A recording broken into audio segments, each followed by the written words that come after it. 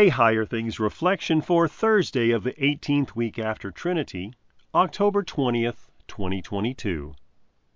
In the name of the Father, and of the Son, and of the Holy Spirit. Amen. I give thanks to my God always for you, because of the grace of God that was given you in Christ Jesus, who will sustain you to the end, guiltless, in the day of our Lord Jesus Christ. 1 Corinthians 1, verses 4 and 8. In the name of Jesus. Amen. I think that Paul might have written these words for himself as much as he wrote them for the Christians in Corinth. You see, Paul wrote a series of letters to the Corinthians in order to correct and rebuke them.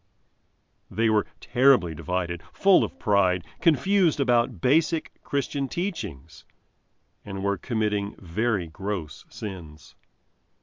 Paul was probably worried that he had labored over them in vain, that they were forsaking God and returning to the world, and that they would forsake his teachings and lose their salvation. So, as he begins this letter, he reminds them, and perhaps himself, that the grace of God has really been given to them. God actually received these messed up sinners into his kingdom. And not only that, but Jesus will sustain them to the end. God won't begin something only to give up halfway. God is intent on finishing what he started. God will continue to give them grace. He will continue to forgive their divisions, pride, false doctrine, and vices. Therefore, when the day of the Lord arrives, they will stand guiltless before their Lord. In our American context, Lutherans frequently address the issue of conversion. We remind our Protestant neighbors that we cannot come to God on our own, but the Holy Spirit must convert us. Paul is talking about the other side of that coin, perseverance. He's reminding us that the Holy Spirit doesn't merely give us faith only to leave us alone. No, the Spirit constantly nourishes and defends our faith. He doesn't give us grace once, but he gives us grace daily, so that we remain in Christ and are found safe in him on Judgment Day. Perhaps you have friends or family who you are worried about, concerned that they might forsake the Lord in the future. If so, take refuge in these words of Paul, who was a father to the Corinthians. Remember that the crucified and risen Lord is committed to his people. He intends to see them through to the end. In the name of Jesus. Amen.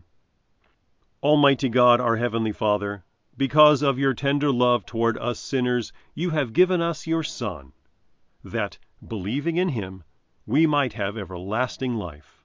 Continue to grant us your Holy Spirit, that we may remain steadfast in the faith to the end, and finally come to life everlasting, through Jesus Christ our Lord. Amen. I believe in God, the Father Almighty, maker of heaven and earth, and in Jesus Christ, his only Son, our Lord, who was conceived by the Holy Spirit, born of the Virgin Mary, suffered under Pontius Pilate, was crucified, died, and was buried. He descended into hell. The third day he rose again from the dead. He ascended into heaven and sits at the right hand of God, the Father Almighty.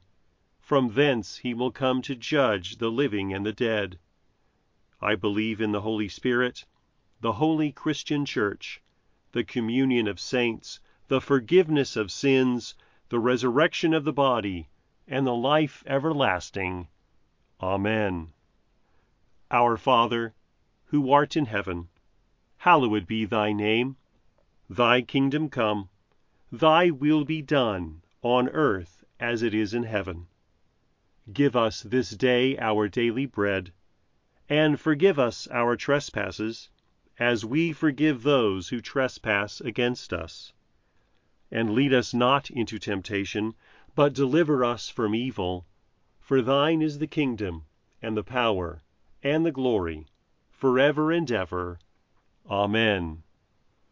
I thank you, my Heavenly Father, through Jesus Christ, your dear Son, that you have kept me this night from all harm and danger, and I pray that you would keep me this day also from sin and every evil, that all my doings and life may please you. For into your hands I commend myself, my body and soul, and all things. Let your holy angel be with me, that the evil foe may have no power over me. Amen. Higher Things Daily Reflections are free, just like the Gospel, but they exist and grow from your generous contributions. All donations are tax deductible. If you would like to contribute to the work of Higher Things and support these daily reflections, log on to www.higherthings.org/reflections for more information. Responding to "Who am I?" is a central part of being God's creation. How can you ground yourself in something unchanging when everything in the world fluctuates? Embrace your Lutheran identity by holding firm to God's unwavering word. Check out Confessing Jesus by one of our former college campus volunteers, Molly Lackey, now available from Concordia Publishing House.